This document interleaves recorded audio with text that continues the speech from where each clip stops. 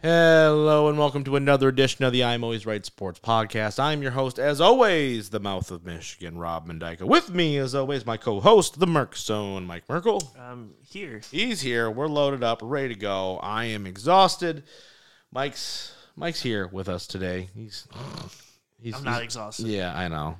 You weren't traveling as much as I was this past week. But we're here. We're ready to go. We have another loaded show for you guys today. We are just on the precipice of some big training camp news. We're going to be talking to your Detroit Lions as they enter camp. We've got our AFC divisional winner ranking. So all four divisions we've already gone through in the AFC. Now we're taking the winners to determine who is our AFC champion before we go into the NFC.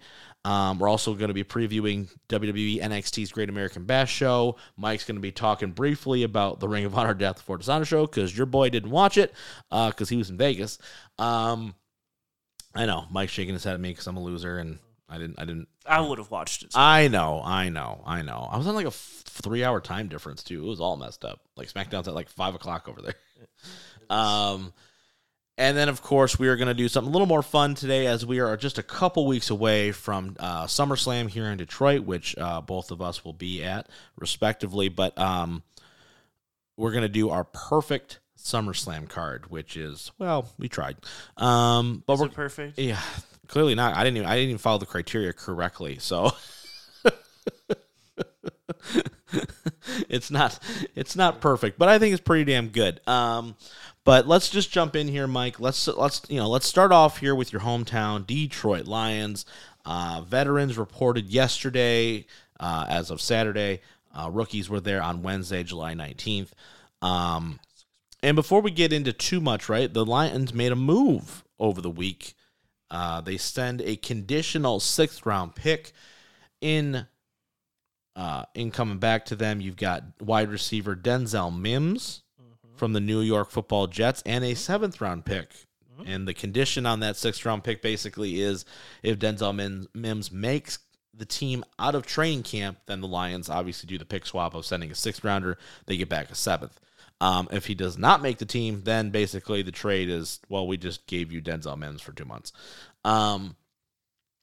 Any thoughts at all on this move? I think it's such a low risk, kind of like, hey, sure, why not, right, type of thing, where if he makes the team and he contributes at all, I would consider it a win, right? I mean, you're talking about a guy, right, he's like 6'3", runs a 4.38 40 coming out of Baylor. His former 2nd-round pick really fell out of favor really quickly with the Robert Saleh coaching staff. Doesn't have a ton of like statistics to make you go, holy crap, this dude's like a steal. I know some Lions fans are trying to make this into something bigger than it is. But he's got speed, got a little bit of height to him, right? If he makes the team and he catches 20 passes, but they're all just deep shots, I'd be thrilled, right? Like, I think that's kind of like, I think it's very much a, like, hey, here's your job. You're going to do this thing, right? Like, even with Jameson, but now you just have another weapon, right? And maybe it's just one of those things where it changes scenery. Guy's in a contract year, comes in, plays his ass off, who knows? Any thoughts at all on this? It's a name, I guess, if you're like a big combine junkie, right? You see a lot of people like, oh, I loved him out of the combine because he tested really well. Production-wise, ain't much there. Yeah. But is it, you haven't really had great quarterback play in New York. He fell out of favor early when Robert Saleh got there. Is it a situation of, potentially, hey, new place, gets an opportunity? Who the hell knows?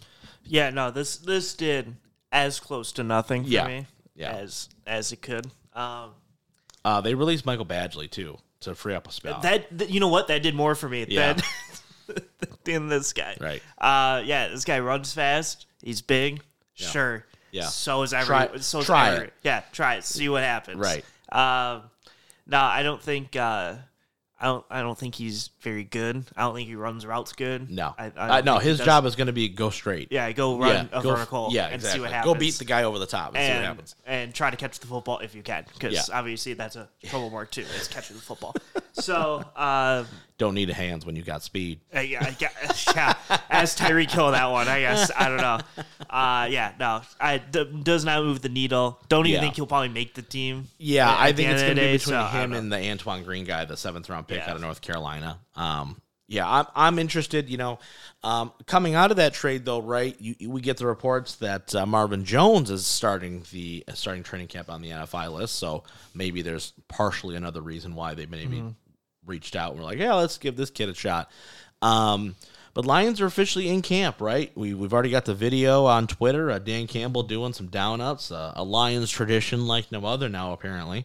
Got to. You're looking at it, and you've got like 35% of people are betting the Lions, not just to win the NFC North, but to just win the NFC, which is bonkers, in my opinion, a little bit. I think this is the first year I think we've ever entered a Lions season since the inception of this show where you go, it's no longer just blind optimism on my side of the table, praying to God that something happens and they can actually put out an actual product that is, worthy of winning.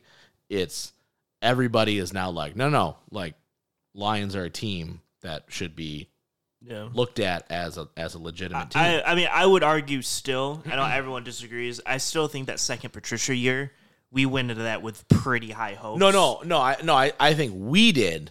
I don't necessarily know if the national side went in. I think this is the first year that Lions fans and the national media who doesn't follow the Lions, right? Like we get all Lions are on the draft pick commercial, right? Like that's just how it goes. I think this is the first year that I can remember, probably since the 11-5 year, when after Jim Caldwell's first season, where it's like, okay, well they played pretty good, probably should have beat Dallas and won a playoff game and all that jazz. This is the first time that I feel like Lions fans, blind optimism about the team somewhat correlates to what the rest of the league is kind of saying about this Lions team, right? Where it's like, hey, look, you're favored to win the NFC North. You're supposed to be a contender in the NFC, which is objectively bad, right? So kind of take your shot now if you can. Sure. The way they drafted seems to be very much like, hey, no, we're expecting that next step, right? Playoffs, all that stuff. Even local radio seems to be pretty heavily behind the Lions, which is just fascinating, in my opinion.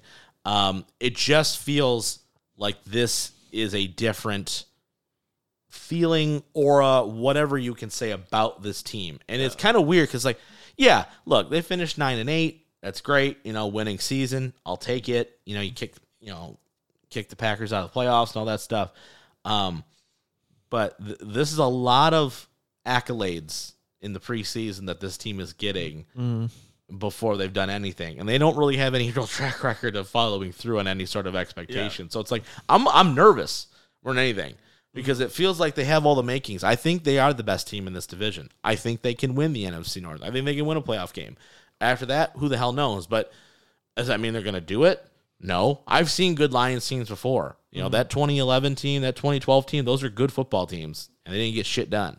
So it's like at some point, right, it's got to happen.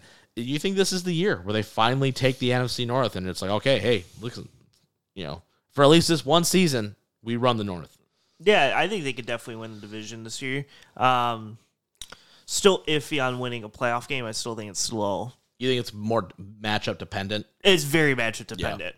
Because I think even if like San Francisco comes to town, I don't think that's necessarily you're a favorite in that game. I don't either. And that's kind of where it comes down to is if you... I don't see who's beating San Fran in their division, but I Sure, yeah. I think it's... So how I look at the NFC as a whole, I think there's 6 teams that are viable, and then there's a whole bunch of I guess teams. Yeah. So when you look at the viable teams, you're looking at your Eagles, Cowboys, 40... Actually, so there's actually...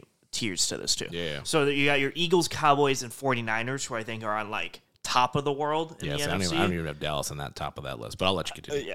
And then I have your Seahawks, Lions, Vikings, Saints. Yeah. Kind of in that next tier of teams. Yeah. And so how I look at it is if you play a team in one above you, probably won't win, or you won't be favored in it. If you play a team in that same tier that I just mentioned, then you got a shot. Then you have a shot, and you're probably, if you're at home, a favorite. Right. So it really kind of depends on, if you're a 4 seed and you're playing that 5 seed, and somehow say the Cowboys win the division, okay, now you're playing Philly as a 5 seed coming in. Tough. That's tough. If you're a 2 or 3 seed and you're playing Seattle or Minnesota or maybe the Falcons surprise people, or for sure. The Giants kind of sweep in there or something as a 6 or a 7, and you get one of those teams at home, definitely a lot more winnable there. Right. So I do think they win the division. I do think it's very matchup dependent on if you can win, because I don't think you're good enough to beat the Eagles, the Niners,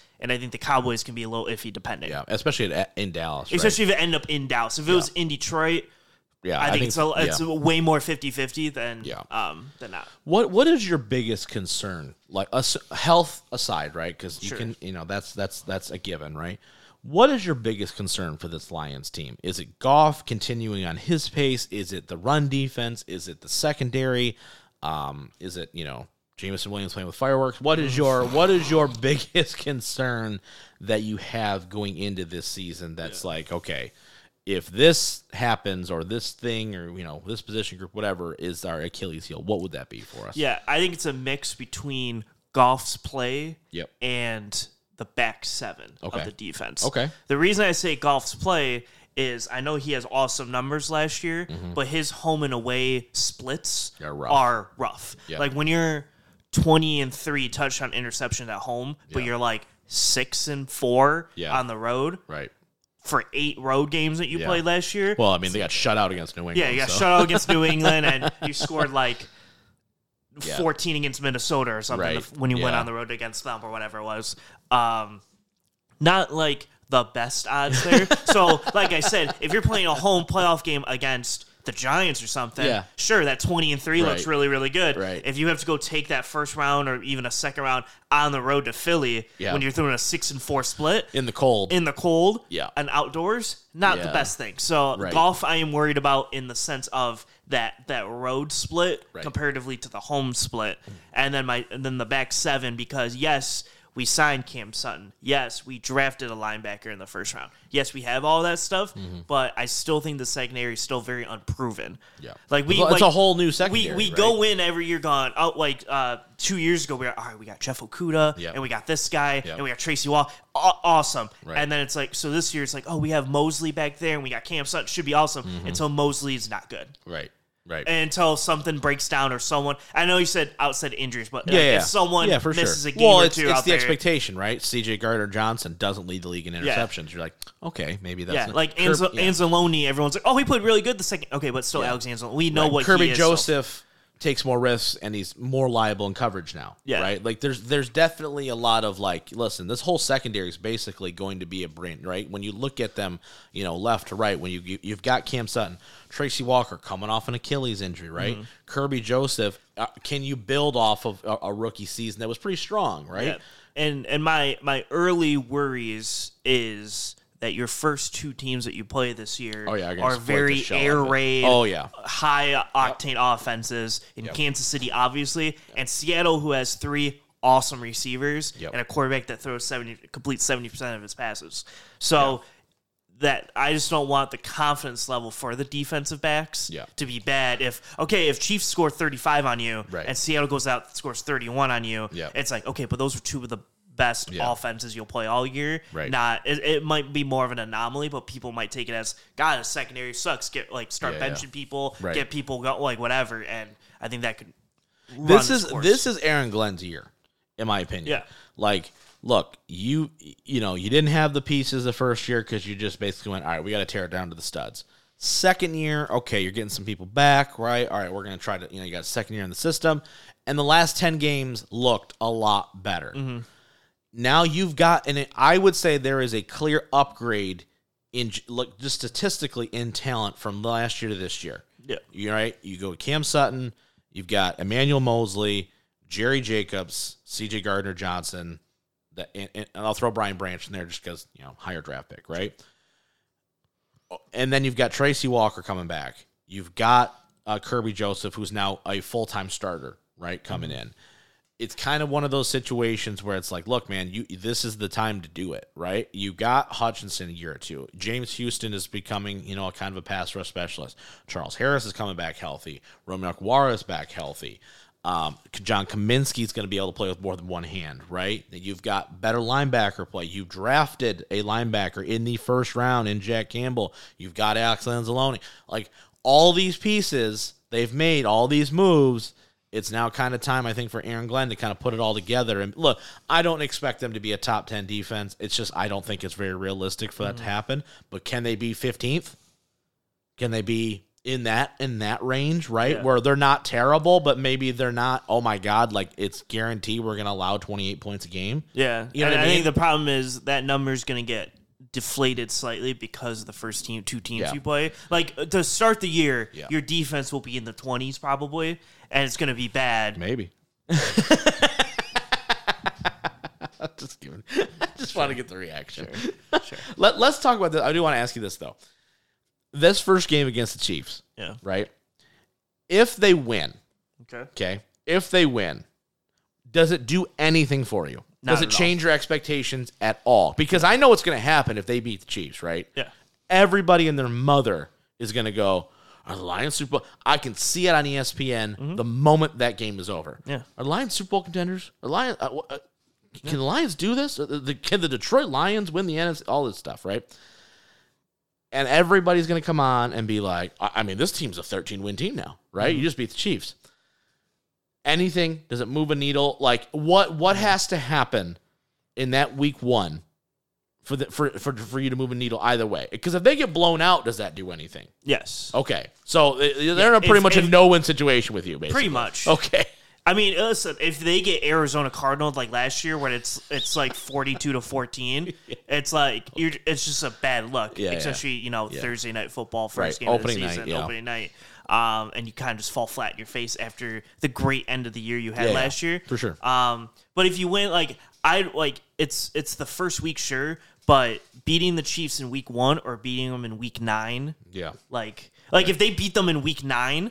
Yeah. Do you think people would be Super Bowl, baby? Let's get there. No. Especially if the Chiefs were 7-1, like no one would think that. Yeah. So I don't want to think that if they win week 1. Right. When I know historically the Chiefs are awesome in the first 4 weeks of the season. Right. But you have to take it like if it happened in week 1, like it happened in week 9 or 10. It's the same game. Right.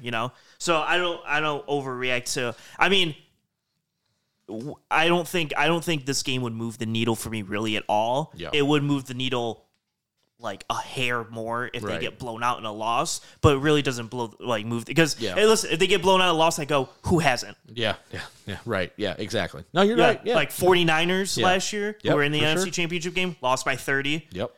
Everyone loses by a lot against the Chiefs outside of like Cincinnati. Right. Buffalo's lost by like 40 in the AFC Championship game to the Chiefs. Everyone gets blown out by the Chiefs. It happens. Right. So, I don't think it moves the needle either way. Right. Yeah. I'm just fascinated to see what this team looks like. You look at the numbers. Everyone's on this Lions bandwagon, right? Training camp is sold out every single day, right? Yeah. Like you can't get tickets. I need more people to bet the Lions so the number's small and so I can bet the Chiefs. Yeah. Please, if anyone who listens, just bet the Lions. Yeah, I'm that game is going to be really interesting, right? Because it's the initial test, right? It's like, hey, look, you're getting the best quarterback in the league coming to town. I mean, not coming to town, but like you're going into their place. They're hanging another banner, right? Can you somehow figure out a way to squeak one out and steal one? Right? Last time they hung a banner, they beat the Texans by 35. Yeah, right, exactly. So it's not great. Not great by any situation, right? The beginning of your schedule is tough, but it's one of those situations, man, where look, I'm going to go back to what Dan Miller said. You got to be comfortable with being uncomfortable, and I think that's where this team is, right? I think I am in that situation where it's like I'm excited. I think that we have a competent general manager who is constructing this team, and it's a nerve-wracking feeling to think that there is legitimate expectations outside of the city of Detroit for this football team. You know what I mean? And that's something that we have not had in a very long time. So it's interesting. I'm excited for it. Looking forward to seeing, what they look like week 1. I think preseason is going to be followed and scrutinized to the extreme this year. It always is. Always. My goodness, right? If they start out 0-2, what is wrong with Jared Goff? I'm like, he's throwing 6 passes. Figure it out. It's time to go, man. It's a weird feeling to think that we could be talking about this team, 4 months from now and be like, so we won the NFC North. You know what I mean? That's Have crazy. to do it eventually. That's crazy. You think so? Never done it. You so think so? You get to do it one time. Hey, they're NFC Central champs. All right, you shut up. All right. I would remember that time period. Tampa was in our division at that know. time. Isn't that crazy? Yes. Which one of these is not like the other, but it's fine. Let's shift focus a little bit. Let's get to our AFC divisional rankings. Just as a recap, right, we kind of did all 4 divisions, got a winner out of there, so we're trying to get our AFC champion. The 4 teams are the Baltimore Ravens, you've got the Jacksonville Jaguars, you've got the somebody and the somebody. I'm forgetting. Jets and Chargers. Jets, that was one that was stumping me. I knew I had the Chargers trying to go in order. Yeah. Jets, who are on Hard Knocks begrudgingly, which I think is hilarious that they're like, we're going to give you the least amount of access possible. I'm like, also Hard Knocks is going to be even worse than normal. Cool. Yeah, I know. It was enticing because I hate Hard Knocks as it is. Yeah. I was kind of hoping the Lions were just going to be on it again because at least I had like rooting interest. So now I'm just like, tell me how bad Aaron Rodgers is in camp. Yeah. Even Lions Hard Knocks was a hard sit through. Yeah. And that's like a team I enjoy. I can't imagine a team I don't care about. Yeah, and we got Jets and we have the Chargers. So as always, quarterbacks. Do we know what quarterbacks yet? All right. So we got Aaron Rodgers on one of these teams. Sure. We have the running back Lamar Jackson on one of these Damn. teams. That's tough. I felt bad saying it. Wow. He's really fast. Aggressive. That was a little passive aggressive there. I we wonder if have- Mike's rooting for Cincinnati. We have the 2018 national championship quarterback Trevor Lawrence out There there. you go. Yeah. And we have Just as many playoff wins as Lamar Jackson. Yeah. Just keep dogging. yeah, on we'll him just the keep whole show. dogging everybody. And then we have a guy who can't hold leads and won a Rose Bowl a couple years ago, and Justin Herbert. There you go. I didn't have anything for Rodgers. I guess he won a Super Bowl one time. 13 years ago. It was 13 years ago. Wild to me how long it's been. I was in high school. I was like in first grade. Shut up. No, I was 10, so I don't know. Yeah. Gross. Yeah, so how we want to rank these ones? All right, so let's see. This is, you know what? This is actually really hard to rank. It is. Because they're all different. Well, it's funny points is in their because you don't careers. have the Mahomes hanging over your head, right? Or that one clear defined number one guy, Yeah, right? they're all just like really good. All right, so you got Herbert, you got Lamar, you've got Rodgers, and you've got Trevor Lawrence. Oof. So, okay, I'm going to go on a limb. Okay. I like limbs. Okay, I'm going to go on a limb. I'm going to say Herbert's number one right now. That's an interesting limb. Because I think based off last season, okay, because you have to go recency here. You can't go with the accolades because Rodgers is going to take it, right? But like if we're looking over the last season, Rodgers was not very good. Yes. Right? Do I expect a bounce back? A little bit. I can't imagine he's going to be as bad as he was last year, right? But new offense, a lot of different things. And that offensive line is garbage, which we'll get to. And he gets pissy when he gets hit, right? Mm-hmm. I think Herbert's probably got the strongest arm. Mm-hmm. I think he's just as athletic as Trevor Lawrence is. Yeah. And I think he's got the numbers to kind of back it up, right? You know, I just think right now in this moment, I think he's probably the guy you're taking. Yeah. Like right now. I think if you had to. I think the only hard part. Yeah. And this just goes off of my NBA analysis. Yeah. Is Trevor Lawrence did beat him head to head. He did. Now I know it's not like it's a quarterback head to head. Yeah. So it's not like they actually played against each other. Right. But in the game, he came back from 27 down and ended up winning the game. Yeah.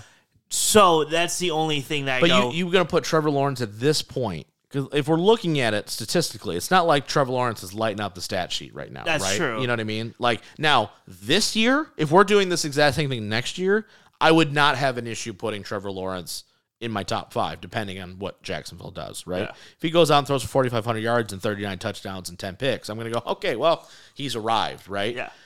I don't think you can say that yet for T-Law. No, that's fair. It was just that's how I like. I look at it and I go, happen. Lamar hasn't played in 2 years. Yeah. Right? But we know the best of... let me put it this way. I think Lamar's fourth in when you term of just arm ability. Yes, he would be. You know what I mean?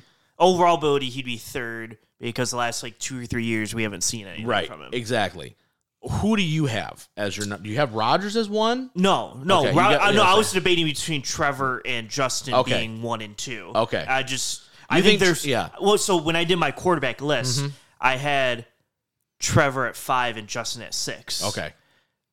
All as total quarterbacks, and so they were literally when I do all 32, they're right next to each other. Right. So I'm like okay going either one. Yeah. I just look at the reason why I put Trevor at 5 and Justin at 6 was because of the head-to-head in a playoff game. Yeah. Because Trevor, or I guess Trevor was at home, but still, it's a head-to-head. So that was the only reason I had. I think Herbert, because he was rookie of the year. He did throw, I think, 2 picks in that game, too. He did. Well, he was bad early and then came back with like 4 touchdowns in the second half. Yeah. Where Herbert folded in the second half. That's the only reason why. But I do think maybe Herbert slightly at this point, maybe slightly better. I think it's close. Yeah, I do. I think it's close. And as I think the problem is, I know Brandon Staley's not this awesome coach, but when you have Urban Meyer for a year, you don't develop at all for that year. No, I agree with so, that. like, he's had... Well, he did have Joe Lombardi, though. Yeah. That's not good. Yeah. You know what I mean? True. Now, Kellen Moore is going to be there. Now, like I said, Kellen Moore coming over, I think is going to be help quite a bit. Since it's close, we can go off of coaching. Do you think Kellen Moore is going to be more helpful, or do you think Doug Peterson advancing Trevor Lawrence next year is going to be more helpful? I think Herbert's going to thrive more under Kellen Moore. I think Chilaw is just going to continue to ascend, but I think you're going to see a drastic improvement in decision making and explosiveness out of the offense with Kellen Moore running it. Okay, I think they've already got their system in Jacksonville, right? Where I think you were hindered by Joe Lombardi last year, if that makes any sense, right? Like, if this was last year, you're like, well, I didn't really see much on Trevor Lawrence. Like, yeah, well, you had the worst coach ever coaching your team. Doug Peterson's been there a year. Yeah. You know what I mean? Like, you saw the growth in Trevor Lawrence from that year, right? I would put Herbert 1. I mean, I would put T-Law 2 because I think if you're looking right now and you're taking draft picks, I don't think you're taking Rodgers or Lamar over those 2 guys right now. No. I just can't imagine. I'm going to put Rodgers 3 and I'll put Lamar 4. Yeah. I know people are going to be like, I can't believe you're doing it, but like, look at who you're talking about. I know Rodgers hasn't been great the last couple of years. Yeah. Well, I guess he was back-to-back MVP. Yeah, and then he fell off a cliff. But I also think Lamar quitting on his team sucks. Yeah, hardcore. Like, I couldn't imagine a sense where the Lions win the NFC North and Goff goes, I kind of want a new contract. I'm not going to play this playoff game. No shit. And that goes over well. Right. Can't imagine that. No. So, yeah, if we have to be fair to both sides, I think Lamar going, I want a new contract, not going to play this playoff game. Yep. And actually, when you watch the playoff game, go, 17-17 in the fourth Tyler quarter. Huntley probably could have won the game. Yeah. Like, so if Lamar was there, imagine where you're at. You probably advance, but you didn't. So I would agree with that. Yeah, I don't. It's not so much a shot at Lamar as it's just when you're looking at it and you go, look, man, I think some of these other guys have shown their propensity to put their team on their back to go win a football game, right? And I haven't seen that, right? I think this is a make or break year a little bit for Justin Herbert. I think to get him out of like he's got the stats but no wins, right? I mean, we saw that with Matt Stafford for several years where it's like, well, he's got all the numbers in the world, but he's not winning. I think it's time he starts winning. You know what I mean? But yeah, I think it's going to be close. Sure. All right, running back room tiers. So we got the Jets have Breece Hall and Michael Carter. The Ravens have J.K. Dobbins and Gus Edwards. And Melvin Gordon, if you care. And Melvin Gordon, because he just got there. Yeah. Jacksonville Jaguars have Travis Etienne and Tyler Bigsby. And the Chargers have Austin Eckler and Joshua Kelly. Okay. I mean, I think Eckler's the best running back in the list. Yeah, I think it's personally right now between me. I think it's hard for me to like. The Jets are really good. Like, I like that running back room.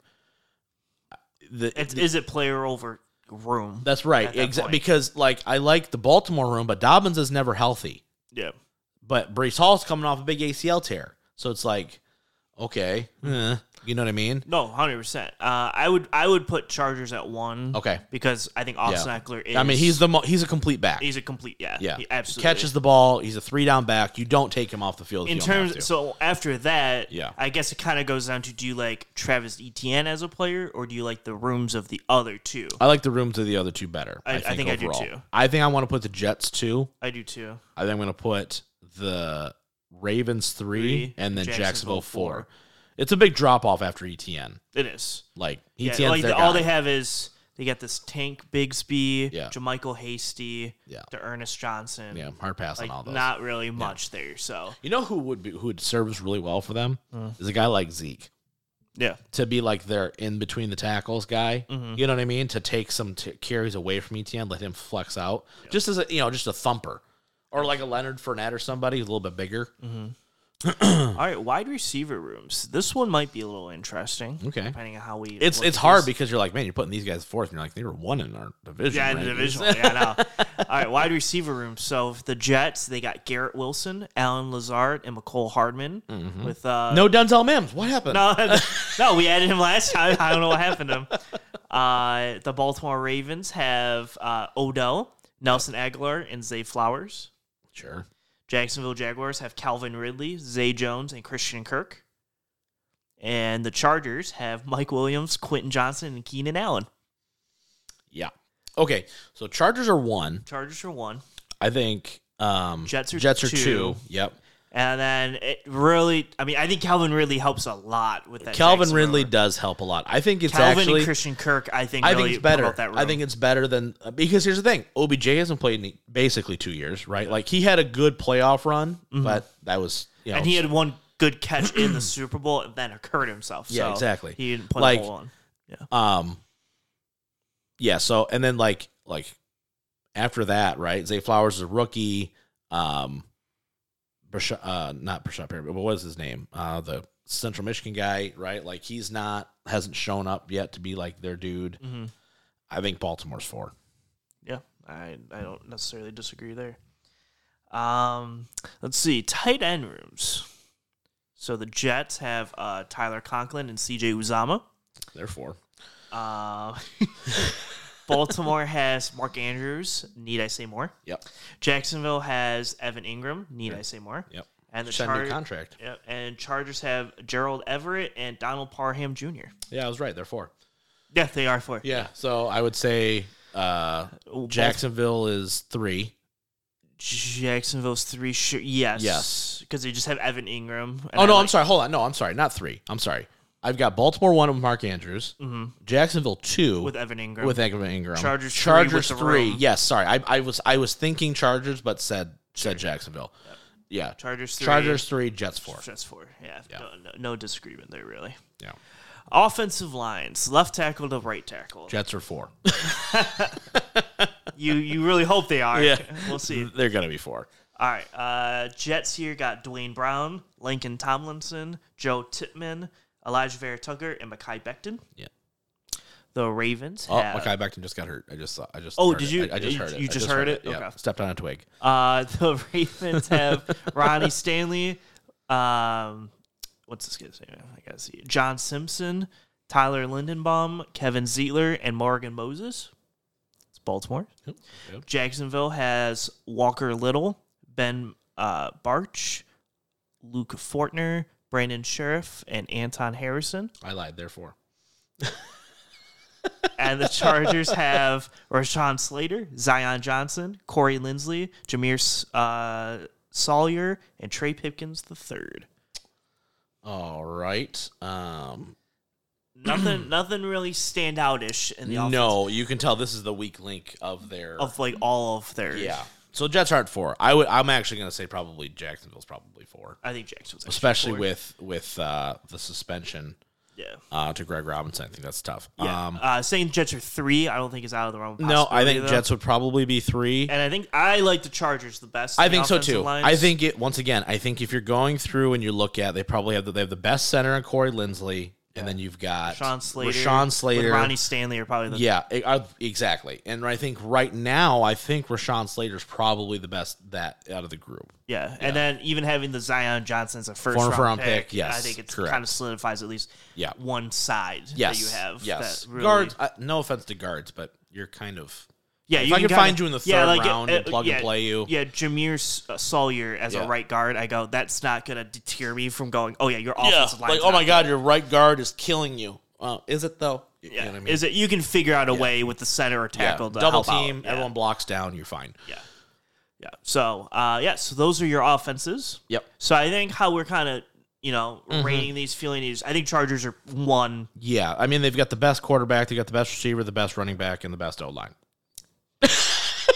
So they're 1. That's crazy. When you say it like that, I say, yeah, you're right. That's they do, true. right? Yeah. And tight end was like 2 or 3, so it's not even that. Yeah, they're 3. So they're 3 in tight end. Yeah, so I guess, yeah, okay. Yeah. I think Jets are...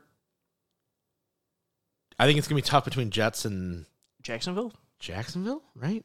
Yeah, Baltimore's out. Baltimore's definitely Baltimore does not have a receiving room. Their running backs are fine. They do have Mark Andrews.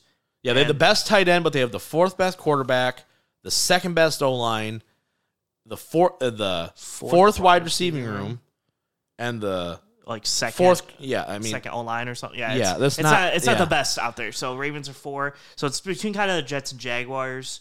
I actually think they're kind of similar. I do too, because you look at it, 2nd and 3rd in QBs, 2nd and 3rd. The Jets have better receivers than Jacksonville does. Yeah, but not even by... But not a ton. A ton. But the Jets definitely have a big downgrade in tight end compared to Evan Ingram. Yeah. But and their offensive line is a little bit of a downgrade for Jacksonville than the Jets. Right. So it's very 2-3, very dependent. I think at that point, you would take it probably to quarterback/coaching at that point. Right. And we have Trevor Lawrence slightly higher than Rodgers in there. Coaching-wise, Doug McDermott over... Not Doug McDermott, sorry. Doug Peterson over Robert Saleh. Is that the matchup you'd prefer? I mean, I look at it, at least from an offensive play calling perspective, Doug Peterson or Nathaniel Hackett calling plays. Yeah. And this Jets team is hard for me because the Jets are the team that I look at and they go, somebody asked what offense, how's the offense? We're on the Aaron Rodgers offense. I go, what does that mean? Mm-hmm. I go, the Aaron Rodgers offense that went 8-9 last year? That's not great. So... Yeah, I'm gonna put Jags too. I think the Jags are going to be a real team. This Jacksonville Jaguar team is not. They have competent coaching for the first time since ever. Yeah, legitimately. Doug Peterson's a good coach. Yeah. So I'm gonna put Jags 2, Jets 3, Baltimore 4. All right. Damn. Look at us go. Baltimore getting their ass kicked over here. Yeah. All right, defenses. This should be interesting. All right, so front defensive lines. Yep. Not including linebackers, because that makes drastic differences with some of these teams. It does. No linebackers, just defensive lines. The Jets have John Franklin Myers, Quinnen Williams, Quentin Jefferson, and Carl Lawson. Not bad. Baltimore is riding with, I can't read that name, Justin M. It's a 3rd-round pick. Let's see. Let me read this last name. Madubuike. Sure. Justin Madubuike. Sure. Yeah. All right. We got him. We got Michael Pierce, and we got Broderick Washington. Okay. I like one of those 3. It's hard to project rookies. Yeah. Jacksonville has Roy Robertson Harris, Devon Hamilton. Foyce Oluwakan? No. There's it kind of. Oluwatimi? That's the center. Yeah, I don't know. Who's that defensive tackle? Let me see. Fadukasi Foloronzo. Yeah. Sure, there you go. Oh, I thought you said you really knew who that was. I was I've never heard of him. So that's their defensive line. And then the Chargers had Morgan Fox, Sebastian Joseph Day, Austin Johnson. This is tough a little bit because Quinnen Williams is by far and away the best player. Yeah. The Jets just have the best defensive line. Yeah, right. At least from the defensive line aspect, they have the best defensive line. So I put Jets 1. Yeah, and then it's really do you like Michael Pierce or Sebastian Joseph Day and Morgan Cox? Yeah, I'm gonna lean Baltimore. Okay, because of the scheme, sure, and because it's Baltimore and they consistently always are good defensively. The Chargers' defense, while on paper has been really good, has also been really shit on field. Yeah. So Chargers 3, Jacksonville 4. All right. And then we're gonna flip these because we get to linebackers. We get to linebacker play. It's gonna be wild. All right, linebacker play here. So the Jets have Quincy Williams, C.J. Mosley, and Jamin Sherwood as linebackers. We got the Ravens having Patrick Queen and Roquan Smith and Tyrus Bowser. Yep. The Jacksonville Jaguars have Josh Allen, Oluwakan, Devin Lloyd, and Trayvon Walker And the Chargers have Khalil Mack, Kenneth Murray, Eric Kendricks, and Joey Bosa. I think Jacksonville's better. Okay. At the linebacker spot. Okay. I think Devin Lloyd's a stud. Sure. I think Alua Khan is criminally underrated. Mm-hmm. And I think you are assuming that Trayvon Walker can only get better. Yeah, I wouldn't. And then you have Josh Allen, who's a proven pass rusher. Yeah, I think it's the most complete run, like, out of all four spots. I don't think you have a, oh my God, like, that's the weakness. I think them and the Chargers are I know. close as you get to. Like, I think Chargers are 2. Yeah. But I think right now it's like I think the Chargers have more of the names, but I think in practicality, I think the Jags are probably a little more complete. Sure. And then Baltimore, I think, is 3 with Roquan and Patrick Queen. Yes. And then I think the Jets are 4 with just really CJ Mosley in there. Exactly.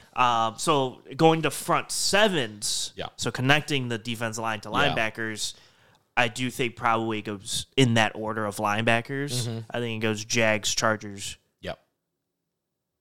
Ravens, Jets. Yeah, probably. Does the Jets D-line overtake the Baltimore linebacking play and stuff? No, I don't. Because I think, honestly, you've got all pros in Roquan Smith. I think Patrick Queen's a stud. Tyus Bowser's decent off the edge. Like, you've got people. Yeah, David Ojabo's there. I mean, come on. Yeah, exactly. What we got going? Okay. So, Jacksonville 1, Chargers 2, Ravens 3, Jets 4. Okay. And then the secondaries. This is make or break for a lot of these. Yeah. So, left corner to safety to right corner, and maybe a nickel if I know who they are. The Jets have DJ Reed, Adrian Amos, Jordan Whitehead, Sauce Gardner, and Michael Carter II. Sauce and a bunch of guys. Got it. The Ravens have Rock Ya-Sin, Kyle Hamilton, Marcus Williams, Marion Humphrey, and Brandon Stevens. Marlon Humphrey. Yeah. The Jacksonville Jaguars have Tyson Campbell, Rashawn Jenkins, Andre Sisco, Darius Williams, and Trey Herndon. Mm-hmm. Did I miss anyone? No. Okay.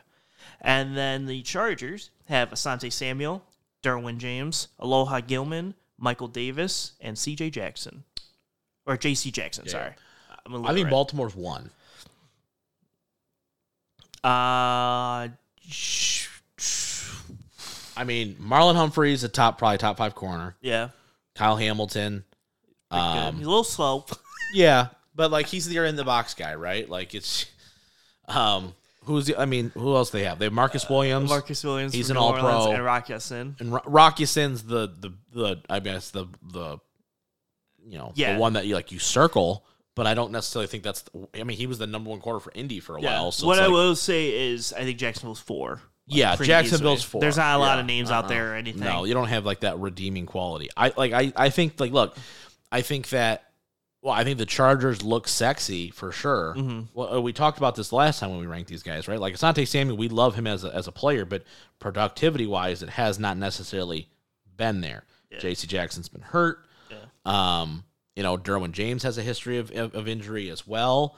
I just think that Baltimore has basically at 3 out of 4 spots you've got legitimate dudes, sure. And then I think Rocky Sin is a CB2. Mm-hmm. It's pretty damn good. Yeah, I was them in the Jets really because Sauce is I think so top good. 3 so good. corner. You could make the argument he's the best corner. And then football. I think DJ Reed, like you said with the Rock said, I think DJ Reed's a very solid good 2. second solid guy. 2. And then Adrian Amos and Jordan Whitehead. And honestly, I want to throw in the fact that it's Robert Saleh's defense. Mm-hmm. They were really good last year. Yeah. So I think that warrants some consideration. I just think Baltimore, looking at it, I go, they've been good. They've always been good. They're plug and play. Yeah, I think they're both solid defensive backs groups. So I'm like they're 1 and 2, and Chargers and Jags. Well, Jags are 4. Yeah, I think Chargers are really good. And I think at their best they could be really good. Mm-hmm. But I haven't seen it yet. Yeah, right? Derwin has some injury stuff too. Yeah. And everything, so that makes sense. Yeah. So that's that, and then Baltimore 1, Jets 2. So overall defensive then. Mm-hmm. It's very interesting because the best 2 defensive lines have the worst 2 secondaries, basically. Because Jacksonville and Chargers are 1 and 2, and now they have the worst 2 secondaries. Yeah. And on a flip. So it's very interesting how we think overall these defenses will produce out of. Yeah. I think, this is tough. I still kind of think the Chargers, because they have a top tier front 7 with not a bad secondary, Yeah, there's 2 and 3 respectively. Yeah, they're right? like 2 and 3 respectively. Where like Baltimore is like, okay, their front 3 and even their linebacking play is not great. Well, but Baltimore's 1 and they're 3 in front in sevens. front 7, right? Yeah. Or are they 2? I mean, they were. You put them at 1, so 1. No, 1 and 3. Yeah, 1 in secondary. 1 in secondary, and they were were they like 3 or 2 in the front 7? Because you've got we put Jacksonville and the Chargers both ahead of them. okay, yeah, they're 3 then. Yeah, So they would be 3, and the 4. Jets would be 4. Okay, yeah. So they're 1 and 3 respectively. Yeah. I think the Chargers are inverse 1 and 3. 1 and 3, right? Or there may be 2 and 3. But So does it go then to the coaching side? Is that does it go to the coaching side? Because then it's Baltimore all the way. Yes, because it's Harbaugh go over whoever. Yeah, and maybe is that fair to do though? I mean, I look at it and I go, look, man, this is. Yeah, I think it helps when they're both defensive coaches. Right. Yeah, I mean, technically, John Harbaugh's a special teams coach. Sure, but like he really he's who's their defensive coordinator right now? Who? Baltimore's. Is it still Numbnuts? I can tell you right now. It is Mike McDonald, the Michigan guy. Michigan guy. Yeah. I think. So I guess the question: are we debating Chargers, or Ravens being 1 and 2, or is Jacksonville? I think Jacksonville's back 5. Their secondary really hurts too them. weak. Yeah, there's a pretty big gap there. And I think because the Jets were 4 on the D line, they are kind of out of the discussion for this. So it is just Ravens Chargers, yes. right? Okay. Yeah. Okay, so I think I'm going to give the nod to Baltimore. Okay. I think just because, look, when Lamar went down, they're still a pretty damn good team. Sure. And it's the defense that the defense really helps. It really does. I mean, it just Chargers get benefited because they can score a lot of points, so they don't have to hold teams to 10 points or whatever. Now, I think that their ceiling is higher than Baltimore's is. Yeah. But I haven't seen it. Sure. Like if Sante Samuel has an all-pro year or a Pro Bowl year, we're like, oh, he's our guy. Him and J.C. Jackson together could be really pretty fucking good. Yeah. Sure. With a solid pass rush. Yeah. So Ravens are 1. Yep. Chargers are 2. Yep. And then it really comes down to do like the secondary. I think the Jets are a little bit more complete than Jags are right now. I like the Jets front 4 with the C.J. Mosley as a stud linebacker with their secondary more than kind of a questionable secondary for the You've got a veteran in Adrian Amos, and more importantly, you have the best corner in football who's going to lock up anybody. No one's throwing its sauce. Nobody is. No. So until that's been disproven or debunked, right? You got to give them the nod, I think. Sure. Yeah. So overall, this is wild. I mean, so Baltimore's 1 in defense, but 4 in offense. 4 in offense, yeah. Chargers are 1 and 2 respectively. So I think it's the Chargers. I think it's the Chargers. I think Chargers are on paper. And going into this from the AFC perspective, I was kind of feeling the Chargers. Yeah. Because I just think offensively, they have a lot, and defensively, they have the name value. Mm-hmm. They don't always hold up to the value, but at least they have the name value to be like, oh, Joey Bosa.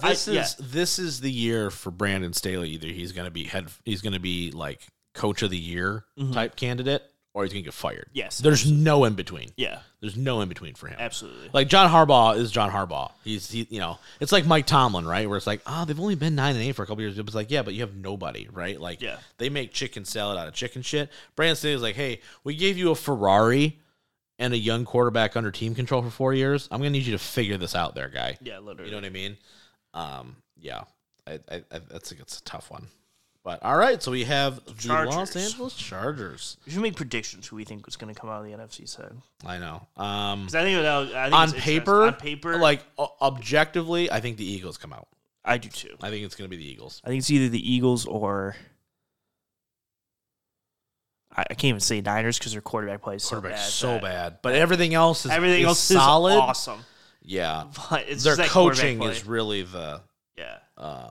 It's really like if they can overcome that quarterback play, I think they'll be fine. I think they'll make it really far. But if that quarterback play really debunks them a little bit, I think those are going to be the two teams that are really going to be difficult. I think Dallas has got probably some good merit in there as well, but I think the Eagles are just a little bit better.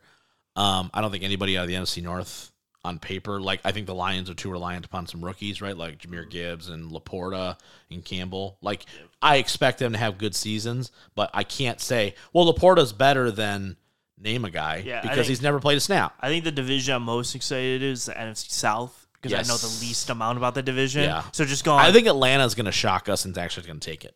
Maybe. I low-key think it's going I to think some are the Saints. Yeah. So I do think Atlanta's going to give you that Houston Texan we're like, maybe they're not as bad are as they thought. really that good? Yeah. And then they're going to have that surprise 7-win, 8-win year, and you're like, okay. Be in the division at 9-8, and everyone's like, man, this team's garbage because they're going to go play, San Francisco and get obliterated. But look what they played. I mean, come on. Exactly. All right, let's shift focus here a little bit. Let's talk about Ring of Honor Death Before Dishonor, Mike. So I was unable to watch this show. I was in Las Vegas celebrating my sister's 21st birthday. But Mike attempted to skim through this show. Mm-hmm. If you want to go through the results real quick, we can. Yeah. And then just kind of give me your highlights, I guess, and anything you kind of want to bring out. Like I said, I literally have nothing to add to this conversation because I was unable to watch it. So. Great. So if you like to hear me talk, you can listen. I am you do. Excited. But if people listening don't want to, then I was gonna say nothing played. I was like, man. Did I just miss it? No. Yeah, so we opened the show here. Let me talk to you. Let me talk to you. We opened the show here with Gravity defeating Commander. Gravity being Bandito's brother, which I found out not the force of nature. Not the force of nature. You know what's so funny is Gravity's fighting Pac. Yeah, and it was Gravity forgot. It's like you forgot him. You forgot at the store, and that's why he's upset forever now. Yeah. This is one of those, I knew the second it was announced that I was going to open this show. Yes. And start off hot, and I was like, all right, cool. I like the little lucha guys going. Yeah. And then I go, yeah, remember the last one we had Vikingo versus Commander? Yeah. It's not as good as that one. Yep. So, they really hyped up Gravity. Didn't see anything great from Gravity. Yeah. And match was over, so Gravity won. Next up here, we had the Ring of Honor television title match. We had Samoa Joe and Dalton Castle. Went about 14 minutes here, and Samoa Joe won after a low blow and a choke out, which was really fun.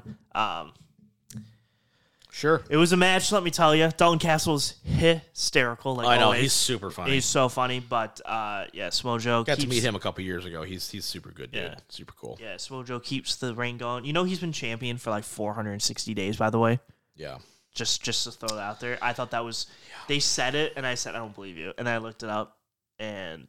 You were like, oh, okay. Yeah, he's been champion for 466 days. Yeah, seems about right. Yeah, Ring of Honor television champion. Because he was TNT champion for he's been TNT 6 champion weeks. 17 times in between that time. Yeah. But, and the sad part, honestly, I think... He's had one really good match, and that was against Jay Lethal. Mm-hmm. I don't think there's been any, I didn't think his match against Mark Briscoe was, holy shit. Yeah. Right? I didn't hear anything earlier about this match where you're like, oh, my God, that tore the house down. Yeah, no. I just don't get it. It's one of the few things I feel like I have a pet peeve with Tony Khan, where, I feel like he looks at certain people based on who they were sometimes, based on what they are currently. Sure. I think that's a bit of a struggle sometimes. It's like Vince with The Undertaker for the last 2 years of Taker's run outside the Boneyard match. Where he just can't do it anymore the way we want him to, right? Just it's just it's like Vince just bring in the Batista versus Triple H's of the world for Mania 35. It was just this would have been cool 10 years ago. Yeah. Now it's just especially when you give them 40 minutes to go and you go, yeah, no, please no. For the love of God, no. So for the love of God, please no. We had the Ring of Honor World Title 4-way match. Tag title, right? Tag title match, yes.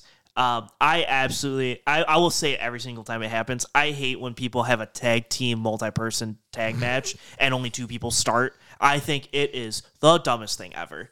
I just want to throw it out there. It's part of the strategy. You got to stay in the ring, Mike, to win. Yeah, but also, if you're in there, you lose. I hate it more than anything. Yeah. I think it's so stupid. Yeah, it's a storytelling device. 100. No, because they did it 30 times. Right. Where I don't want to tag in. Well, no, they would do it where the Luchas were killing Trent Beretta, and he was going to his corner, and Chuck was wherever, and he went, "Damn it! All right, I'll tag in Aussie Open or something." They would do those spots. Yeah. I was just why don't you just have one legal person for each team and make it a 4-way it is?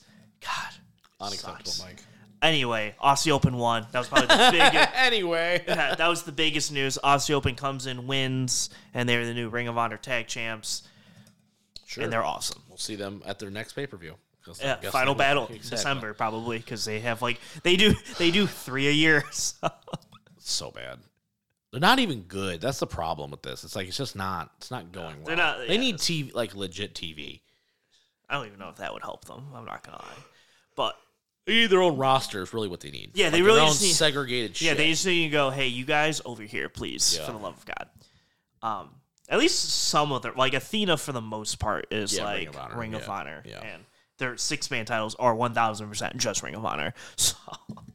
Except for Brian Cage. He goes to TV both. to lose. Yeah. Speaking of 6-man titles, good. The Mogul Embassy here defeated Leon Ruff and Master Wato and Taguchi in a 6-man tag match. There you go. That's a main event anywhere in the world, by God. New Japan, this would have opened the show. Yeah. Here it was the middle of the show. Yeah.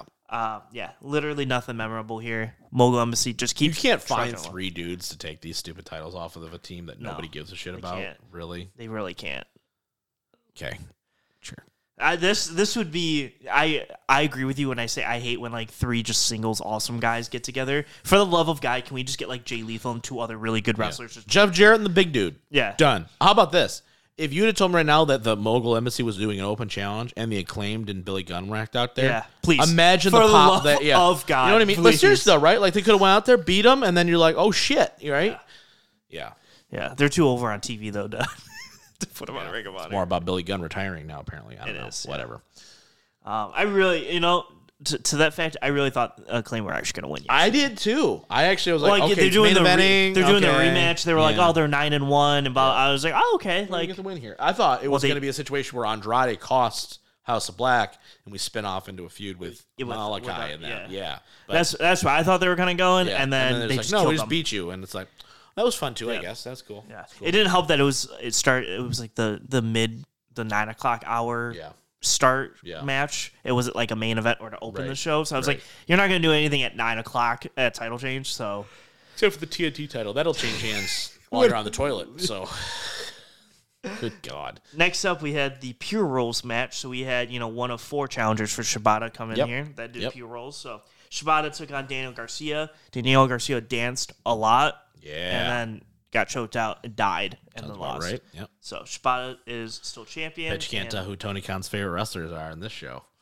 Samoa Joe, Shibata, Claudio. Yeah. We play favorites over here.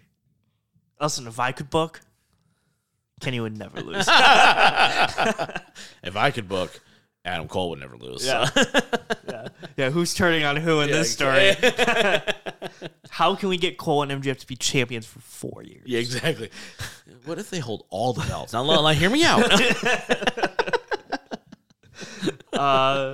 So we had a fight without honor match here. How dare you? Because no handshakes before the match. Yeah, no handshakes. They did not want the honor. Don't you shake my damn hand. They did not shake hands. Let me tell you. Dark Order, Alex Reynolds, Evil Uno, John Silver beat Stu Grayson and The Righteous, Dutch and Vincent. I did hear this match was crazy from an intensity. It was. They beat the shit out of each other. They just went crazy on each other for 15 minutes here. Dark Order won. So sure. Remember when they were over? That was fun. Yeah. Remember when Super Smash Bros. Were just awesome? Yeah, and that's not a thing. Yeah, it's cool. Anyway. Wasted the whole tag team, but it's cool. Go main event. Claudio taking on Pac, who was the 4th challenger in line for this title. Anybody want to challenge for the Ring of Honor World Championship? Does anybody want to challenge for the World Championship? Just show of hands. The Cricket wants to? You're in. Yeah. Good match, went 18 minutes, but, once you get to that 3rd or 4th person... Yeah, there's just no way that there's Pac's no ever build. Win. It's hey, we got to set something up within Blood and Guts to make it worthwhile to even have the match. Yeah. It just, can we go back to Jericho or something? At least that was fun. Yeah. Or can we just get Claudio with someone who can go? Can we just give the title to Jay Lethal, please? For the love of God. Please. And then the main event of this show, the Ring of Honor Women's World Title. I feel like this is the first time they've ever main evented. Yeah, and for good reason. Yeah. Because it was actually a banger of a match. Yeah, I heard this match got really good reviews. And here's the thing about Athena. Either her matches are awesome or they are a total train wreck where it's just everything feels clunky. Yeah, she is in that range where she's in with someone really good. Yeah. She can put on a banger. Yeah. We were talking about that with Shingo earlier when we were doing our match rating thing.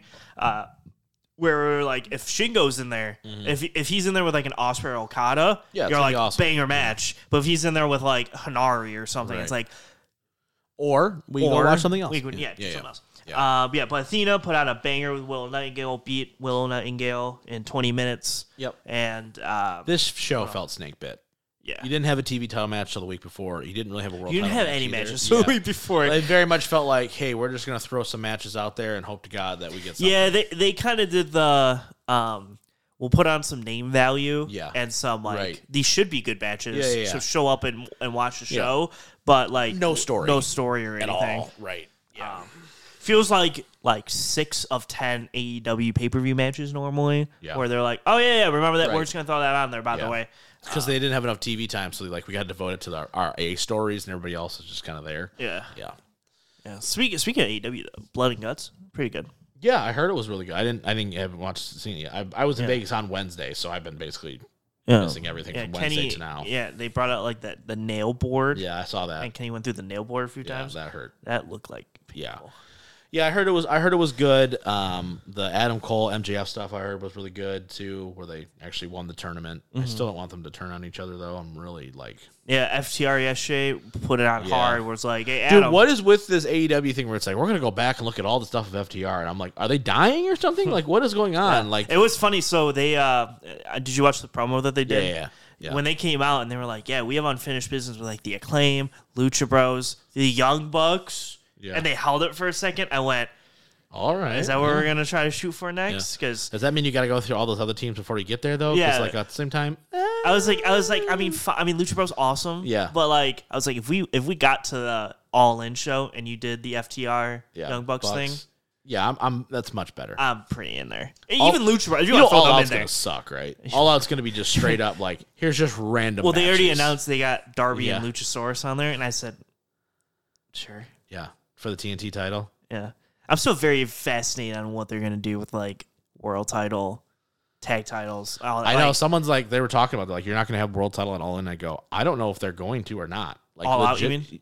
Yeah, at All Out. Yeah, okay. Yeah. Like, because it's like, I don't know which one you're going to put it on. You can't. It's weird. Like, you can't do both. Right. But then it's like, okay, so if you're going to do one, you have to do it at All In. You don't do it at All Out. No, I know. The only reason you don't do it at All In is if you put Ospreay Omega on and you go, okay, we don't want this match to die. I don't think it's going to happen. But I don't think it's going to happen at All In because, like, just thematically, Will's taking out Shingo the night before, and I go, you're going to expect this man to do Shingo, Kenny on back-to-back nights? And Fly. I mean, they're in London for it's a Rev Pro show, so it's not like he's going too far. Yeah. But still, you still got to get over there, and you're gonna die. Well, you need the story still too, right? You don't have a ton of time. You got a month, right? So it's like you gotta start building that again. Yeah, right? I'm really feeling since Sonata's still champion, low key. It's very easy to go, oh, yeah, we're not going to main event Sonata for Wrestle Kingdom because we can do Ospreay and Omega, and that's a much palatable main event than Sonata and Okada or whatever it's going to be. But anyway, so All Out, who knows? I'm very fascinated. Like I said, I'm not, like, worried about it. I think it's going to be a solid card. I'm just like, they'll put matches on it, and it'll be good. I just don't know how or where we're going to get to fill out 10 matches on both. I'm really worried they're trying to build back to Punk MJF in a title versus title. I think that's what they're and I'm like, okay, but at the same time, I mean, it could be good, but at the same time, it's like it could be good until they give Punk the title. I was going to say until you give it to Punk again, and you go, all right, take 4, like seriously, though, right? Like take 4, like come on, like shit. Also, it's like, do you have Punk beat MJF on 2 pay-per-views that they've been on? Because he lost to the dog collar at that Revolution show. It's like you're gonna have every time MJF versus Punk on pay-per-view, you're gonna have him lose. I don't know. This makes me sad. It's fine. Yeah, I really just want MJF champion forever. Yeah, the world title picture is a little bit rough right now because they're doing so many good things outside of without the champ. Like the championship feels so much not important right now. Well, it's like he's in a tag feud, so it's hard to like. That's what I'm saying. It's like okay, and it's great. I mean, it's a great story. I'm really enjoying it. I mean, here's the thing: is we say that now, but like in a month, when like they turn, and then you're setting up Cole versus MJF 2, it's gonna be this is awesome. Yeah. But like you just have to get to that point. Like right now, it looks stupid, but when they line up Cole, then Punk, then whoever after, it's going to be... Win the tag titles, everyone's going to shit themselves. I don't think they're going to win. I don't think they are either. But it just feels so like... I do think the match is going to go like an hour. Oh. Yeah, I do think it's going to be very... But match. It feels so paint by number. Okay, the uncommon team, they win it, and they're like, oh, they're finally going to get along, and then the turn. And then you're like, okay, well... Yeah. Is there any way they like put a little like twist into it somehow? I think what they could do, and nobody's going to like it, it's very WWE-esque, but what they could do is they win it, and people go, what the fuck just happened? Yeah. And then they have like an immediate rematch or something, and then they drop the titles, and that's where they do it. Absolutely not. I can see that happening. Absolute worst. I hate that on more degrees. Or like they do it like on the start of the show, and then they like it's a quicker match, and you're like, wait, what? And then it's like FTR's like, no, that was bullshit. Like MJF cheated, and Adam Cole's like, we can't win like that or something. And then you go have the rematch later on the night. FTR takes it. That's where MJF turns. I would actually hate that more. I'd just hold it for a week or something. Yeah. Why? Oh my god. Why? Because then you get two. Sounds so what stupid. Do you mean? We're gonna because you draw that line. We're gonna stop your reign for an hour. Yeah. Oh my god. Yeah. I'd die. I mean, listen. It's happened. I would be mortally upset. I can see it happening. I know you could. Listen, anything can happen. Listen, I didn't think Cody could lose at Mania, but where are we now? So anything can happen. Anyway. Oh, boy. All right.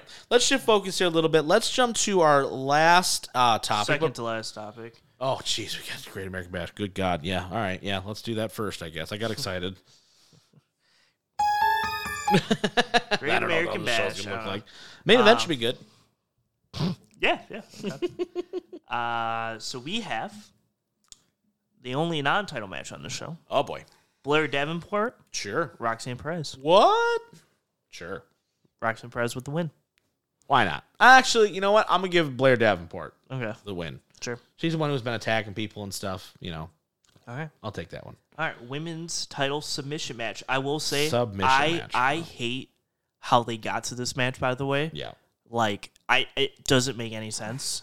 Like, how she's not dropping the title here. Well, no. But like, how do you put someone in a submission and then make them want to do a submission match? It doesn't make sense. Because they're scared. I don't know. For what? I don't know. Like Thea Hall on NXT a couple weeks ago, she puts her in a submission, makes her tap out, and goes, "Yeah. Say you want a submission match." She was like, "I'll fight you in a submission match." I go, "But you just like tapped out." In a non-match, but Dominic Mysterio is your North American champion right now. Yes, we'll get to that. That frustrated me too. Anyway, Tiffany Stratton wins, and we move on. Yeah.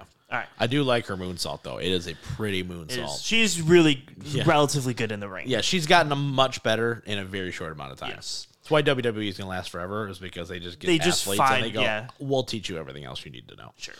NXT Tag Team Championship match. We got Gallus taking on the D'Angelo family. Sure. Because Gallus is going to win. I'm just waiting for Creed Brothers' debut on roster television. We're all on SmackDown. That's it. This should actually be a decent match, though. Yeah. I won't be shocked if D'Angelo and his other guy get the win here, though. Channing Lorenzo. Yeah. Yeah. The thing about the NXT tag titles is I feel like they change like all the time. It's either really good or it's not memorable at all. Yeah. There's no in between. It's either a solid, like, holy shit, that was a great match, or it's like, that was a thing, next. Mm-hmm. There's no in between for the tag titles. Yeah. Speaking of who knows what's happening, the North American title match is there. Can we... Wesley, wait. Can we explain to me how a Raw superstar won the NXT title and then defended it on SmackDown? Well, let's break it down, right? Judgment Day's been on NXT a couple times now, right? Finn coming back and doing all that. Sure. Jazz. I don't hate Dominic beating Wesley for the North American Championship. I don't necessarily hate it either. I don't hate that part of it, okay? I don't either. Because I thought two things. Number one, the whole Wesley thing, I'm over it. I'm over the whole, like, he's the cardiac kid shit. I'm over it. Should have lost it 6 months ago. Two, man, how much more heat can you throw on Dominic Mysterio, right? Mm-hmm. Everybody hates this kid. I think this is what you should do when, like, celebrities come to town, right? It's like, okay, Logan Paul. Okay, instead of having him challenge for the world title, that's dumb. That's going to infuriate everybody. Wins the U.S. title for a month. Nobody cares as much, right? It's like, oh shit, he won the U.S. title. He could talk about it on a show. He drops it the next month to an actual wrestler who's going to be here next week, and we move on with our lives, right? It's less impactful, but it's also less of like a let's just spit in every wrestling fan's face, right? Let's go. In this situation, I thought it was a great move. You didn't expect the title change to happen. Sure. You put some fire on Dominic Mysterio, gets him an accolade, right? He's a singles champion, right? I really feel they're building the Judgment Day like to be like the next thing after the Bloodline's done. Yeah. It really feels like No, it that. does. The SmackDown thing drove me up a wall, though. I did not understand. It very much felt like, well, these guys will have a good match. Fuck it. We're in Orlando, right? That makes sense. Like, just because you're in the same city that NXT is shot in doesn't mean we need to have an NXT match on the show. I didn't like that at all. Yeah. The brand split for them is hard because, you know, you had Rhea as the SmackDown Women's Champion there for a second, so like they're still showing up on the fucking show, which I don't understand. I agree with you. I think the brand split portion of it was dumb. I did like the Dominic won the title, though. I'm just at the point where it's like, because like Why say it's a brand split if it's not a brand split? Yeah, like I'm just at the point where it's like, Yep. if you don't want to do a brand split, Then don't do it. Because I'm fine with you not doing one. Yeah. I just hate that like I like how like Yeah. AEW has Dynamite Collision, where it's like, okay, we have some people who show up mostly on Collision and some people who show up mostly on Or Dynamite. even if you did it subtly, where like you're not saying it's a brand split, but you just kind of notice you're like, oh, like Rollins is basically just on Raw. No, that's what I mean. Yeah, though. Like agreed. if you want to see Punk, you're like, okay, I'm going to tune into Collision, Right, or FTR is normally on Collision, or the Bullet Club Gold, or Yeah. the Elite's on Dynamite. Like Yes. you could have it to where like the Judgment Day is normally on Raw, Yeah. will show up occasionally on SmackDown. Yeah. But when you're like, all right, we're drafting.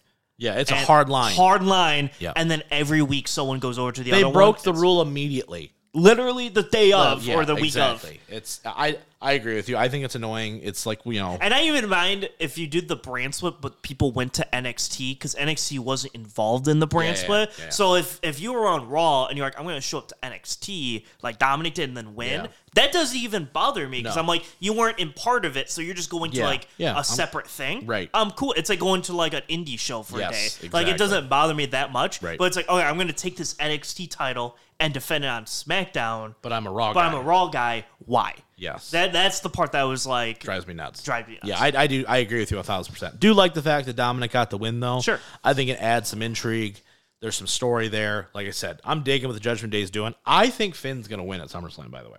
I think there's a good chance. I think he's going to win, and I think there's a chance, like, I don't know if we see the cash in. At some point, you're going to get Finn and Priest. Mm-hmm.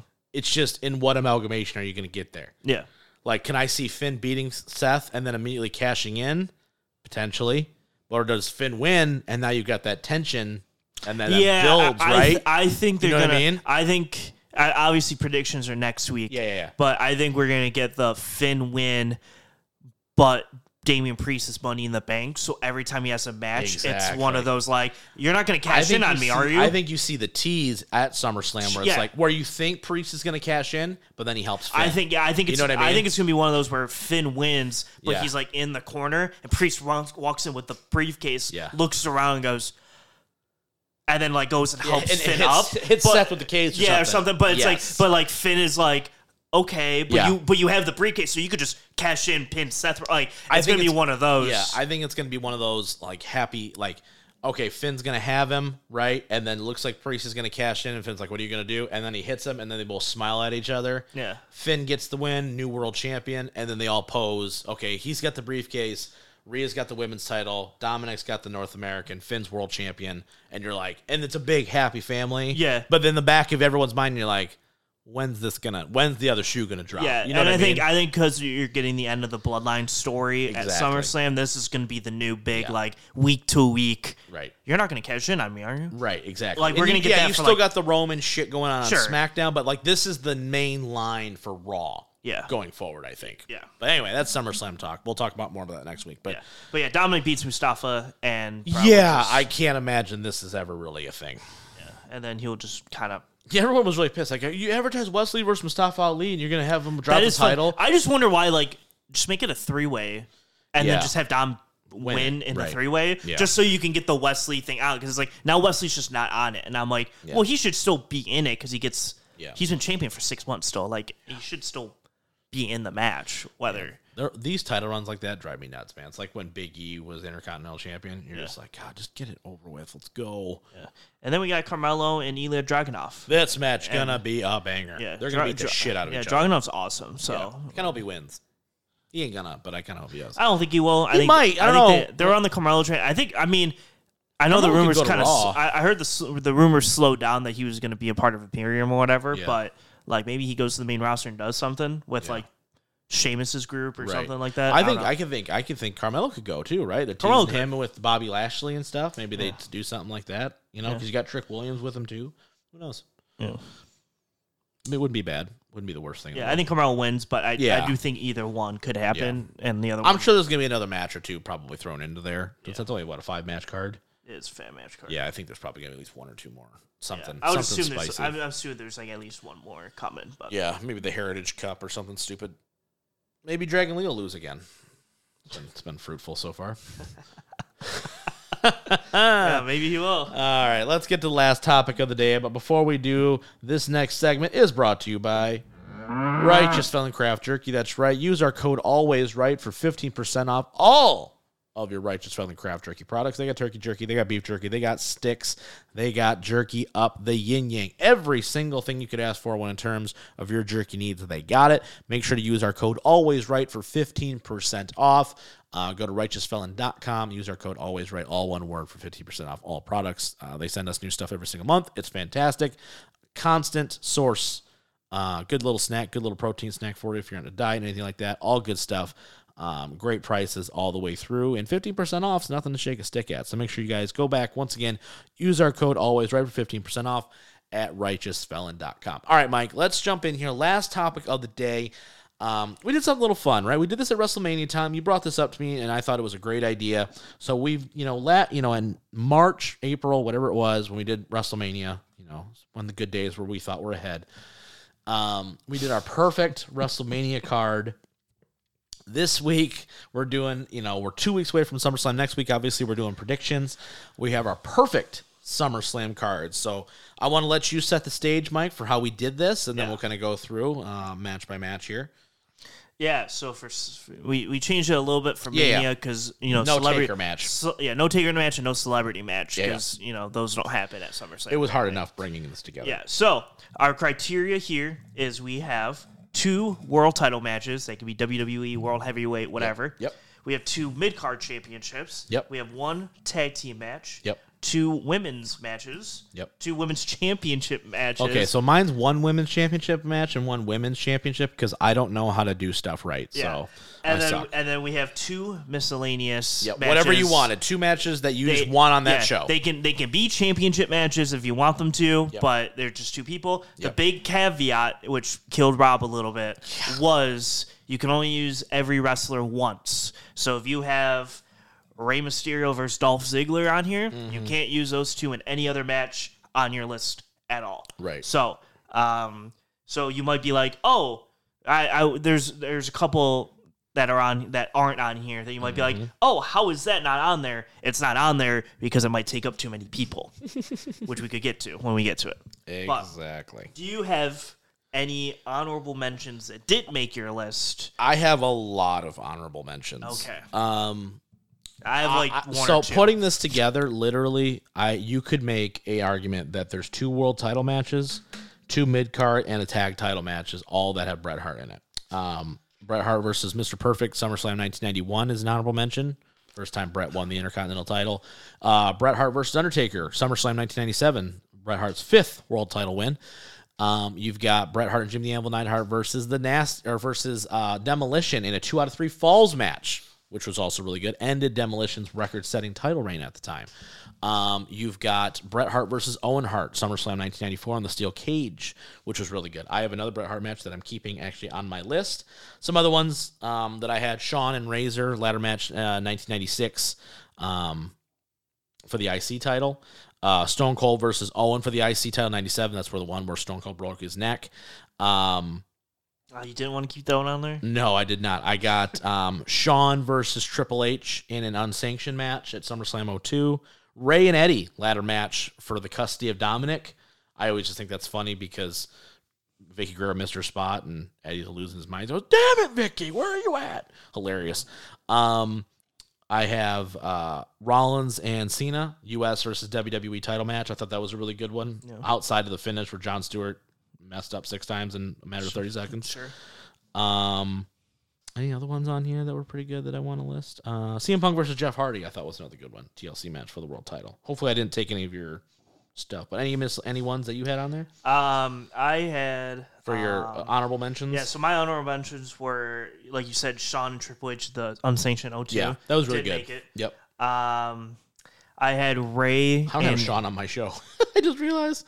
That's funny. I have Ray and Kurt Angle to open that one SummerSlam. Yes, it was like really 10 good. minutes, but it's like one of the best openers ever. Really good. And I also have Ray versus Dolph at 2009 for the IC title. That was really good too. That was on the list until like we walked into the studio. Yeah. And then I changed a few things around because I changed another match around. So that did not make the list, but it was originally going to be on the list. Those are mostly my honorable mentions. Yeah. So. Yeah. This was hard. It was hard for some of us. Yeah, it was tough. All right, I still didn't even follow the criteria correctly. I know you did. So. It's like I basically went into a test and just didn't answer one, but it's fine. So where do you want to start? Let's go miscellaneous. Okay. And then we'll go tag. We'll go women's mid-card world title. Okay, sounds good. So my first miscellaneous, I have. If we have any of the same for anything besides the women, I'm going to be stunned. Okay. You think so? Yeah. Okay. Interesting. Just because I just don't. I don't know. Our brains work differently. Our brains do work differently. Yeah. My first miscellaneous, I have Edge versus Undertaker 2008 Hell in a Cell match. That's a great match. That's a great pick. Yeah, I like that. I like that match a lot. It was really good. Kind of like the culmination of their feud. It was, right? Yes. Really dug that one. I like that one. My first miscellaneous is Rob Van Dam versus Jeff Hardy in a ladder match for the Hardcore Championship in 2001. Oh, you don't count that as a mid card? No, because it's for the hardcore title. Oh. I mid card for me was IC. Oh, I was just counting any mid card. Oh so yeah, no, I wasn't. Yeah. Oh, okay. Yeah. So I mean, it's fine. That kind of cheated a little bit too. I kind of just had it as like, okay, well, it's not like a major championship. Okay. So this match stole the show on this card. This match was awesome. It felt like a coming out party for RVD, like hardcore in this match. And they beat the shit out of one another. So that was it's a fun one for me. All right. My second miscellaneous here is a more recent one. Yep. John Cena versus AJ Styles 2016. That's a great match. Yeah, that was tough. And it's not their best of the three. No, it's not. But it's on one of the three. Yeah, it's on SummerSlam. I have Cena later on in my show. My other one is Mankind versus The Undertaker, the Boiler Room Brawl. I thought about that one. That's so funny. Yeah. It's just, first of its kind, right? They really couldn't do it the same since then. It was unique to the way it was. It worked with the two characters, Mankind getting the win. Just a lot of things like that are just if you went to that show live, probably the worst match ever. my God, could not have been the most they put annoying thing ever. They put those little 24-inch TVs for everyone to see, and I went, so no one's seeing anything. Yeah. There's just like a break for 30 minutes. Correct. Yes. Anyway. Terrible. All right. Tag match. This is I was so interested where you went. It's not good. Don't. All right, ready? Mine is The Bar versus Rollins and Ambrose in 2017. Nice. That's a good one. That's not bad. The Bar was a solid tag team. For a long time. Tag team. Now, this is also not one of their best matches, but it happened on SummerSlam. I have Legion of Doom versus the Nasty Boys from 1991. This is the first time the Legion of Doom win the WWF Tag Championship. So for context, right? Okay. They come in. They've already been the AWA Tag Team Champions at one point. They were already the NWA Tag Team Champions. So they were the first team ever to come in and win all three major promotions tag titles, right, at separate times. This is after their feud with Demolition, so they determined who's the copycat of who. And LOD's, probably top three greatest tag team of all time. And this is their first win. So not the best pick ever. It's not the greatest match ever, but it is momentous, if nothing else. It was extremely hard. I had TLC, and people are asking, where's TLC? I think we both at one point had it on our list. Yes. But there's 6 guys on that, and 5 of which you could probably put in other matches, Matt Hardy not excluding. So it's it was the Dudleys also good point, not excluding, but the 3 others I had Jeff, Christian, you're like, geez, man, I don't have Edge on my show either now that I'm looking at it, but I'm okay with that. But it's just there's just so much on here. But yeah, TLC is obviously another honorable mention. TLC would have made the list if criteria was slightly different. Correct. So. All right, so we're doing the women's. I'll do my first women match just because I didn't follow the criteria correctly. Okay, I got Charlotte versus Trish. Just for what title? Yeah, for the Queen of the Eras title. Yeah, of course. Yeah, I listen, honestly, more than anything else, I just thought it was kind of one of those, it was kind of like the Rock Cena vibes, right? Where it's like you have two who are the top of their respective generations, and you're finally getting them to collide. I didn't think it was actually all that bad of a match either. I think, when Charlotte wants to, she can go. Yeah. So I'm going to do the one that we both don't have. Okay. Because I think the other one we both have. Yep. So the one that one that you don't have that I have is I put the Asuka Sasha match in 2020. I was thinking about it. I really was. I think you could have went either one. Yeah. But I think it's, like we said, it's kind of slim pickings for the women at SummerSlam. Dude, there wasn't a women's titles match for a while there, so it was not good. So I went, because I like Sasha more than Bayley, I just went Asuka Sasha. But I mean, I think both of them were both given 3.25 and 3.5 stars respectively. So they're both on the same tier of match. But I would not be shocked to see the triple threat coming up in 2 weeks take the spot of one of these. Probably, for me, honestly. And really, if we did this list in like 4 or 5 years, I bet a lot it'd be a lot tougher competition when you get a lot more Rheas and a lot more Biancas in there. Correct. But we just haven't had this revolution of women have banger SummerSlam matches. So the other one you've got is Becky and Bianca. Bianca from 2022. Yeah, me too. 2022. Yeah. Not 2021. Why, Mike? Did you walk out of the theater on that one? No. Potentially. No. Yeah, it was such a great match. What that should have been the first time around if you were going to do it. I understand the story, I guess. It's just not what I would have done. But yeah, 2022 version was great. Yeah. Okay, mid-card? Mid-cards. You want me to go first? Yes. Okay. I've got my first mid-card. I'm going to save the first one for later. The first one I've got is Rock versus Triple H for the Intercontinental Championship ladder match, SummerSlam 1998. I had that on my short list. Yeah. It's just one of those things where you look at the depth where they were at in 98, where you had Taker and Austin main eventing that show, and the fact you had Rock, Triple H in the Intercontinental title scene at that time, craziness. It's a different type of ladder match. It's basically, in my mind, it's like the third ladder match they ever really tried, right? You look at it and you go, you had Shawn and Razor at WrestleMania 10, you had Shawn Razor at SummerSlam, and then you had this match, right? Like, this is the next one that speaks out and that comes to you where you're like, oh, okay, shit, it's a little bit different. It's a wrestling match. It's not a ladder match. It's a wrestling match that at the very end you get ladder stuff in, but they told a great story, and it's just like the beginning of where you're like, man, it's crazy to think that The Rock is going to be champion by the end of 98. That's insane looking at where you're at that time. You know what I mean? Yeah. And then Triple H follows it up a year later. So I think it's one of those, I don't think enough people recognize the level of talent that you're seeing at that point in time. Yeah, I have, for my mid-card, a ladder match, but not that one. Okay. I have Shawn and Razor from 95. Yeah, that's what I had as my short list one. Yeah, I love this match. I like this match better than the WrestleMania 10 one. And I know that's like blasphemy to some people. I don't think the WrestleMania 10 match is as good looking back on it. Like, I know it was revolutionary. I get it. But at the same time, I think, this match was better, and I think there was matches, they're like, it was okay,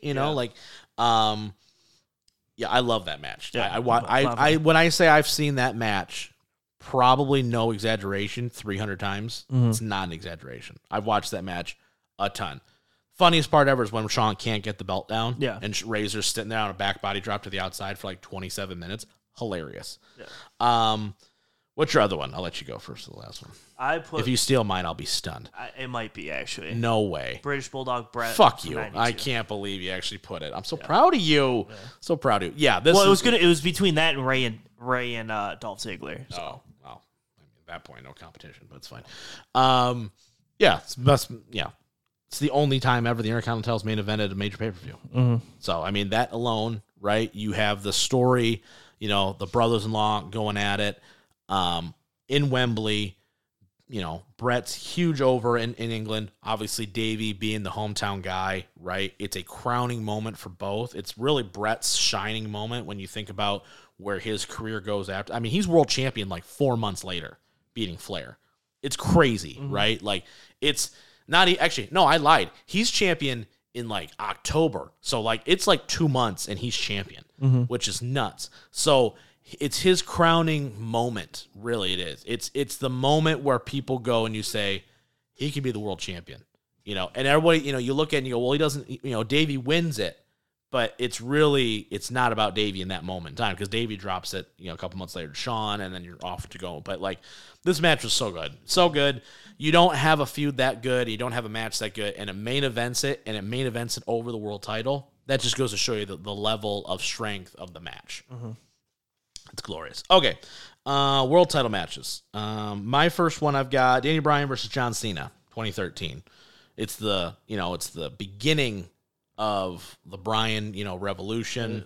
I know Orton ruins it 5 minutes later, but in that moment, right? I like the fact that Cena went in, was like kind of called him out and was like, all right, I'm going to challenge, it's going to be me and Bryan, right? And everybody loses their minds. Yeah. The match was really good. Cena's Cena. Two of the best ever going at it. Yep. Yeah, my first one is Punk Hardy 2009 TLC. I had that as one of mine. Yeah, fantastic. Really good. People die out there. It's crazy. Really good. My last one, I don't know if you have it, I'll be shocked, but I don't know. It's one of those that when I saw it, when we went through all the lists, I went, that was a really, really awesome match. I don't think we're going to have the same one. Okay. I've got Randy Orton versus Christian, no holds barred in 2011.